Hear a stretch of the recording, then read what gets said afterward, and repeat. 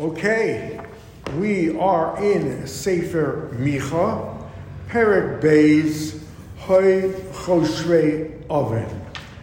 And so the Navi Micah is continuing with his prophecy. Most likely it is directed against Bnei Yisrael, the Asara Shvatim. But interestingly, it concentrates on Bein Adam Lechavero, those sins between their fellow man, as opposed to the usual litany against Bnei Israel, which is Avodah Zarah. And so Micah begins, Hay Choshrei Oven Upoale Ra Al Mishkevosam Ba'or HaBoker Ya'asuha Ki Yesh La'el Yodam. Says the Navi Micah, woe to you, that are planning evil and sins, upoale ra, and bad actions, al mishkevo sam, while you're in bed, lying in bed at night, ba'or haboker yasuha, when the dawn comes or the light of day, you will fulfill them. Ki yesh la'el yodam, for the very simple reason that you have the methods of doing it. In other words, you do it because you can do it. And so Rashi says there, Upoale ra al mishkevosam, kol halayla gomrim belibam eich yasu hara laboker. They are up all night, pre-planning and premeditating the evil they will do to their fellow man the next morning. As the Radak says, Behashkoma yasu hamachshava hara. And when they get up, they are going to fulfill this machshava that they thought of at night. Ki yeshko biyodam lashuke haniyim, because they have the power in their hands to oppress the poor. They control the court system. They will lie. They will cheat. They etc. So that it is no barrier to them. The Malbin raises a very interesting question that in truth they're lying in bed at night thinking bad thoughts what they're going to do to their fellow man. That's not a maseh. That's not an action that they're doing. Are they held accountable for sinning for the maseh? Answers the Malbin, yes, because in these cases it is a conclusion, is a foregone conclusion they're going to do just what they are thinking. Even though they haven't done it, they will absolutely complete what they've set out to do. That it is a virtual certainty. Interestingly, and I'm going to take a minute to do it, the Rambam in Hilchos Talmud Torah, Perek Gimel, Seif Yud Gimel, says as follows, this business of be at night. In other words, what should you be doing at night when you're lying in bed? Says the Rambam, Af al pi she mitzvah l'lmod biyom u'belayla, even though it's a mitzvah to learn day and night, ein adam lomed rov chachmaso ela balayla. Fascinating. Man does not acquire the majority of his wisdom except at night. Lefichach misha rotzel lizkos bekeser haTorah. One who wants to acquire the crown of Torah, yizhar b'chol leilasav, should guard his nights. V'lo yoved afilu achas mehen, don't lose a night of them with b'shena, meaning excessive sleep, v'achila, eating, v'shtia, drinking, sheyotzei b'hem ela Talmud Torah u'divrei chachma. That is when your best learning is. And there is an incredible unanimity among Chazal and the Meforshim that there's something about the learning at night that cannot be duplicated in the day. I never understood that, because physically we're tired at night, mentally we're tired. Right. So why is that the best time to learn? But it's still, speaking personally, I find that sometimes you can't sleep, you get up at 3 o'clock, there's no learning like it. It just stays with you, you absorb it. I think that's what the Rambam's saying. For some reason, freed of the woes of the day, of making a living, of doing with the, trivia of daily existence, you acquire a greater learning, because there is an amazing unanimity among the Meforshim on this, that the best learning is at night, and thus says the Rambam, while the Micah is saying you are acquiring your plans, what you're going to do the next day to cheat your fellow Jew. Continues the Rambam, V'chamdu sodos v'gozlu batim v'nasu v'oshku gever uveso v'ish v'nachlaso. And you covet fields, you will take them. V'gozlu batim, you want houses, you will steal them. V'nasu v'oshku gever uveso v'ish nachlaso. The person will oppress his fellow man, and he will try and get his inheritance from him. The Meforshim make a difference. We use the word chemda, which is kavet, lo sachmod eshes reyecha.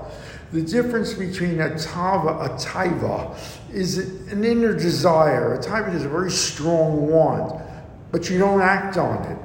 In chemda, you act on it. It's the desire plus the action you're going to take. And the Meforshim go on to say the modus operandi these people used in Bnei Yisrael. If they see a field they wanted, they would at first make an offer under the pretense of legality. I want to buy it. You didn't want to sell. You didn't want to sell at that price. They'd find a way to take it from you, either through a corrupt court system, corrupt litigation, overpowering you. They would just fulfill that desire. It was a terrible, corrupt society. Lachain, therefore, Ko Amar Hashem, thus says the Kodesh Baruch Hu, Hineni choshev al hamishpacha hazos ra. I am planning, I am designing. Notice, one, that the Kodesh Baruch Hu isn't acting immediately. Ani choshev, I am planning it. Two, was still a mishpacha, a family, the family of Israel. I am contemplating evil, asher lo tomishu misham, and I will do it. They will not be able to straighten their necks. V'lo selchu roma, they will not be able to stand erect. Ki es ra'ahi, it is a time of bad, evil, terrible things are going to happen. That, in other words, Esra, meaning there's no safe haven. The Malbim says sometimes at places that are safe, you can go from A to B. Here, Esra, it is going to be a terrible time universally, and don't think you're going to get out of point A and get to point B. Continues the Navi, Bayom hahu yisa aleichem mashal. On that day, a parable, but more likely it means a kina, a lamentation, will be pronounced upon you. It's going to be fulfilled. Omar, and one will say, Shadod nishtanu, we have been plundered totally. Chelek ami yomir, that they have taken away our whatever it is, our gold, our silver, it will not be returned. How is it that we will ever get back what has been taken from us? So the question is, who's saying this? This kina that we say is, some say, of course, it's the Kadosh Baruch Hu. The Metzudas David say it's the people, which is logical. The people saying we've been plundered, we've been looted, when are we ever going to get it back? The Radak has a very interesting slant saying this is the Nevi'ei Sheker is saying this. The Nevi'ei Sheker, why are they uttering a lamentation of woe? Because all these years they have guided the people and saying, don't worry, everything's going to be fine. No one's attacking you. No one's leading you into exile. You don't have to do tshuva. And now they suddenly see that they're finished. These people are going into exile as prisoners, and they realize they have been giving them the totally wrong advice, and so now their confident Nevi'e Sheker, the prophecies are turning into lamentations. Thus says the Radah. L'chein lo yiyeh l'chor mashilech chevel begorel bekahal Hashem. Very interesting metaphor. Therefore, they will not be for you mashlich chevel begorel. Is sort of a measuring rod that surveyors use to plot out land. In other words, when you come back, theoretically, you're going to want to reclaim the nachal you had. Surveyors will measure out what it was. Here, one, there will be no surveyors. There will be no descendants. Your punishment will be so total. And in many cases, there will be no coming back. So there's not going to be anyone to measure the land for you. You're not getting it back. And moreover, most likely, you are not going to be here. But notice again, even with this terrible prophecy of really not returning and reclaiming your land, it ends, Kahal Hashem. You're still the congregation of the Kadosh Baruch Hu. Al tatifu yatifun lo yatifu la'ela lo yisag klimos. Interesting again, and we puzzle who says this, because the Navi is saying, don't even bother making prophecies to do tshuva. Do not tell these people to do tshuva lo yisag klimos, because it is only going to highlight their shame, their embarrassment, their humiliation. So on the one hand, Micah could be saying to his fellow Nevi'im, don't waste your time. Don't even bother. That it's not going to change a thing. It could be the Kadosh Baruch Hu saying there's no sense, there's no, and even prophesying. And it could be, and most likely, probably the people themselves. People themselves say, stop it, leave us alone, don't bother us, it's not going to help. Ha'amur Beis Yaakov hakotzer ruach Hashem, and this is a beautiful example of chutzpah. There's no other word for it. Because the Navi is saying, Ha'amur Beis Yaakov, and what is Beis Yaakov saying in response to all this? Hakotzer ruach Hashem, im'ele malalov. Is the Kadosh Baruch Hu such short-tempered that he is, saying bad things about us? Im'ele malalov, does he not have prophecies of goodness and bracha to give us instead, me'alal of all these curses? In other words, it's not our fault. It's Kadosh Baruch Hu. He's kaviyachol, having a temper tantrum, and he's angry at us for what reason we know not. So halo divrei yetivu im hayashor halech. This is Navi answering in the Shem Hashem. No, that's not what the reason is. Your lot will get better im hayashor halech if you go with righteousness. In other words, stop blaming the Kadosh Baruch Hu, examine your deeds, and there you will find justice and righteousness. Ve'etmol ami la'oyev yikomein. Ve'esmol, in previously or yesterday, parenthetically, and this is to draw the contrast, because midah keneged midah, you are going to get punished. In the future, you're going to get punished for what you did to your fellow Jew, the extortion, the oppression. And ve'etmol ami, and think that yesterday, what you did, what you did was oppress them in such a way that for the price of a cape, an outer coat, a mantle, you stripped them as they were going on the road peacefully.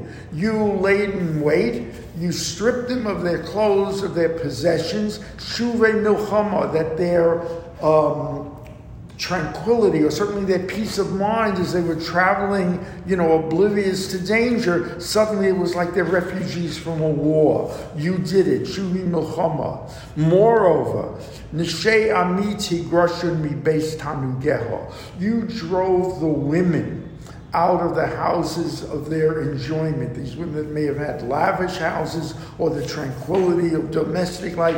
You destroyed it. You destroyed it, as the Rashi says, Shatem horgim es balehem.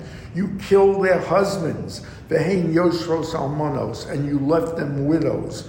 Oh, alternatively, vishatem notlin et momon balehem. You steal and pauperize.